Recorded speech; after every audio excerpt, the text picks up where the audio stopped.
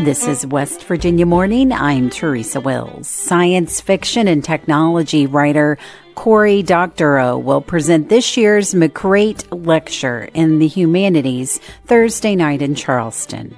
The job of art is to make you feel things that you wouldn't feel otherwise. Now, part of the method for doing that is to also infuse it with the work that I do as an activist. That story and more coming up this West Virginia Morning. Support for West Virginia Morning is proudly provided by Luke Frazier. Students on West Virginia University's Morgantown campus held a rally in support of Palestine Wednesday. Chris Schultz has more. About 24 people gathered outside WVU's student union to show their support for Palestine. Omar Ibrahim is the president of the Muslim Student Association. He says the rally also hoped to raise money for humanitarian aid in Gaza and push back against misinformation. Our main goal is just to educate people passing by, to encourage research. Don't believe everything you hear, don't believe everything you just see. Even the stuff I'm preaching right now, I want people to go home and fact check me. Ibrahim says they are advocating for human rights, regardless of race or religion. For West Virginia Public Broadcasting, I'm Chris Schultz in Morgantown. A federal judge in Virginia has blocked the seizure of a helicopter from a coal company owned by Governor Jim Justice. Judge James P. Jones of the U.S. District Court for the Western District of Virginia granted a stay on Thursday sought by the coal company, Bluestone Resources, and First Source Bank of South Bend, Indiana, one of Bluestone's creditors. Another Bluestone creditor, Caroling Investments of the British Virgin Islands, had sought to take possession of the helicopter to settle part of a $13 million debt owed by Bluestone. Last week, the court ordered the U.S. Marshals to seize the helicopter, which has an estimated value of $1.2 million, according to a filing Wednesday by First Source. The helicopter was housed in Roanoke, Virginia until late last week, when it was moved to Burlington, North Carolina, according to publicly available flight data. For West Virginia Public Broadcasting, I'm Curtis Tate in Charleston. Former Democrat and House Minority Leader Doug Scaff Jr. is now running for Secretary of State as a Republican. Randy Yowie has more. Scaff filed to run for Secretary of State Thursday morning, switching parties in the process. He left his legislative leadership post this past August and resigned from the House of Delegates last month. The president of HD Media and owner of various small businesses, Scaff says he has the skills and experience to excel in running elections and shepherding state business activities. Scaff says he's pro-life, pro-guns, and pro-coal, and like so many others, his values haven't changed, just his political label. 100,000 Republicans didn't just move to West Virginia overnight. These were old blue dog Democrats who were always conservative, mainstream. I know I'm not the first and I won't be the last. Scaff says the Secretary of State's office should wear no stripes and represent everyone, regardless of party affiliation. For West Virginia Public Broadcasting, I'm Randy Yowie in Charleston. Science fiction and technology writer Cory Doctorow will present this year's McCrate Lecture in the Humanities Thursday night in Geary Auditorium at the University of Charleston. An award-winning author, he's written novels and young adult fiction, as well as essays and nonfiction books about technology. Bill Lynch spoke with Doctorow in advance of his visit to Charleston. I guess the first question is, how do you see yourself? Do you see yourself strictly as a fiction writer, or are you a lot more than that? You know, I think that on the one hand, when I write fiction, it's because, without wanting to be too grand, I'm trying to be an artist, right? I'm trying to make art. That's what creative writing is it's an art form. And so the job of art is to be good art, right? It's to make you feel things that you wouldn't feel otherwise, to kind of go to new places and so on. Now, part of the method for doing that is to also infuse it with the work that I do as an activist, in part because the use of real world important issues in fiction makes the fiction seem more important. It makes the fiction, I think, actually more important. You know, it's easy to forget just how weird fiction is, right? That we somehow are tricked into feeling empathy for imaginary people doing things that never happened and caring about what happened there. It's literally could not be less consequential, right? Like there are no consequences to the things imaginary people do. That's just comes with the territory there. And so one of the things that I think makes the art more urgent and more artistically satisfying is the infusion of the art with the real world stuff. And at the same time, so much of the stuff that I work on is so abstract, right? And so difficult to wrap your head around that one of the things that fiction can do is make it more immediate. And so as an activist, I'm always looking for ways to make things that are important, but are a long way off or are too complicated to readily grasp into things that feel very immediate and pressing. And certainly that's something that happens a lot in my fiction. What's one thing you'd like just the average person to understand about technology? I guess that's a good question. I guess it's that the collapse of the internet that we have today, from the wild and woolly internet where disintermediation seemed everywhere, people were able to have lots of technological self-determination, and the descent into the internet we have today, which Tom Eastman calls 5 giant websites filled with screenshots of text from the other 4, was not driven by any kind of technological inevitability, right? It wasn't like it had to be this way. Specific choices, policy choices made by specific named individuals whose home addresses are not hard to find and, who live conveniently close to a supply of pitchforks and torches, that those specific policy choices were made and they gave us the internet we have now. And it needn't be this way forever, that we can have a better internet, that it's a matter not of the great forces of history, but of human agency. Places like Appalachia, particularly West Virginia, have seen a decline in population as people, mostly young people, have left. Could technological advances, a better internet, could that mitigate that? Well, the Appalachias, like many other places that aren't Silicon Valley, is a place that both needs technology and isn't getting the technology it needs.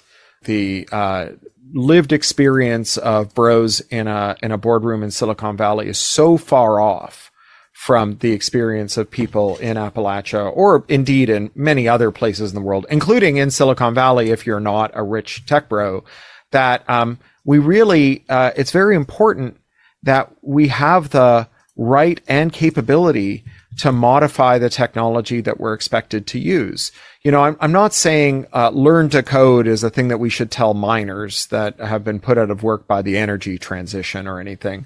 But I am saying that if you don't know how to adapt the technology that is acting on you, and if you don't have the right to adapt the technology that is acting on you, that it will only act on you and that you'll never be able to act on it, that you'll never be able to adapt it to your needs and to make it do what you need in order to live a prosperous and better life. And so it's very important that technological self-determination be a part of the story when we talk about how we're going to use technology everywhere, but especially in places that are so far, both in terms of their lived experience and the geographical distance from Silicon Valley as Appalachia. That was writer Cory Doctorow speaking with Bill Lynch. Doctorow appears at 7:30 p.m. Thursday at the University of Charleston. This is West Virginia Morning. I'm Teresa Wills. It's 7:52.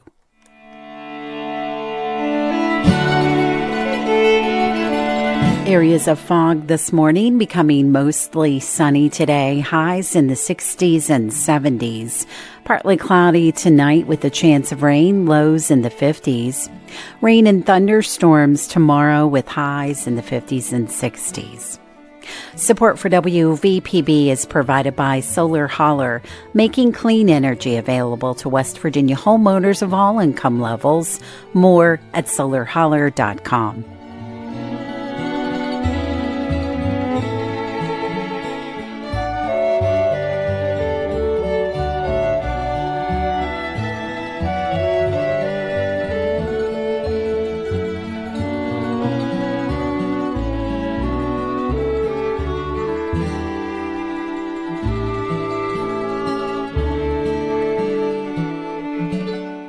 On this week's premiere broadcast of Mountain Stage, host Kathy Mattea welcomes songwriter and storytelling wild man Steve Poltz, who has our Song of the Week. In this delightfully fizzy performance of Can O Pop, Poltz is backed by the Mountain Stage Band. The song comes from his most recent album, Stardust and Satellites, which was released earlier this year.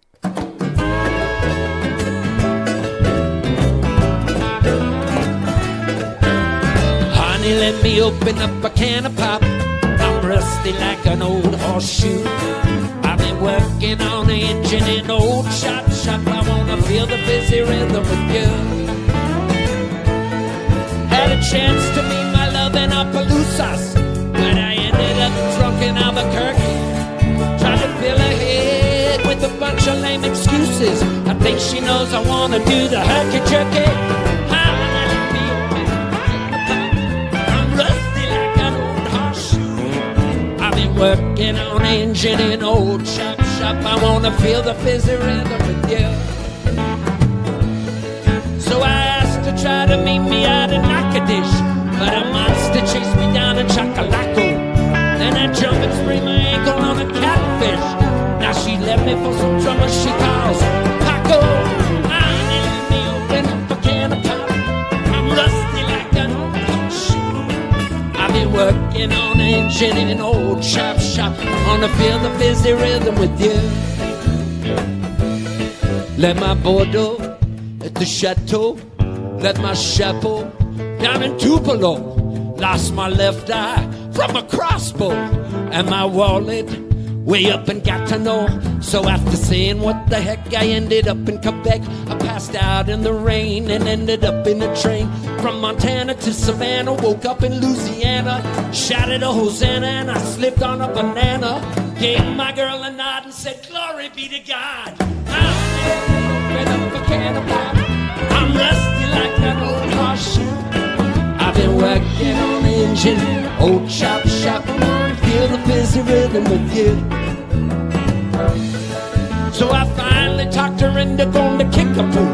At the motel we did a little research. My father found out and his face turned blue. Now we're getting married over at the Catholic Church. I'm rusty like an old horseshoe. I've been working on the engine, old shop. Feel the busy rhythm with you. I wanna feel the busy rhythm with you. I wanna feel the busy rhythm with you.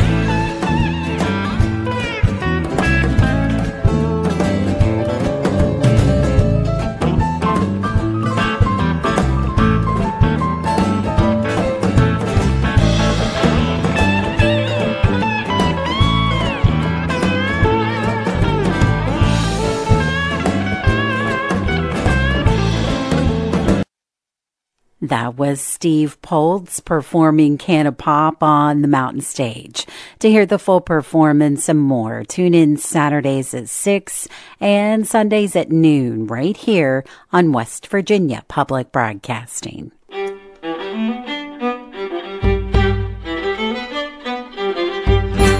West Virginia Morning is a production of West Virginia Public Broadcasting, which is solely responsible for its content. You can keep up with the latest West Virginia news throughout the day on our website, wvpublic.org. Support for our news bureaus comes from Shepherd University. Our Appalachia Health News Project is made possible with support from CAMC and Marshall Health. West Virginia Morning is produced with help from Bill Lynch, Brianna Heaney, Caroline McGregor, Chris Schultz, Curtis Tate, Emily Rice, Eric Douglas, Liz McCormick, and Randy Yowie. Caroline McGregor is our assistant news director, and she produced today's show. I'm your host, Teresa Wills. This is West Virginia Morning.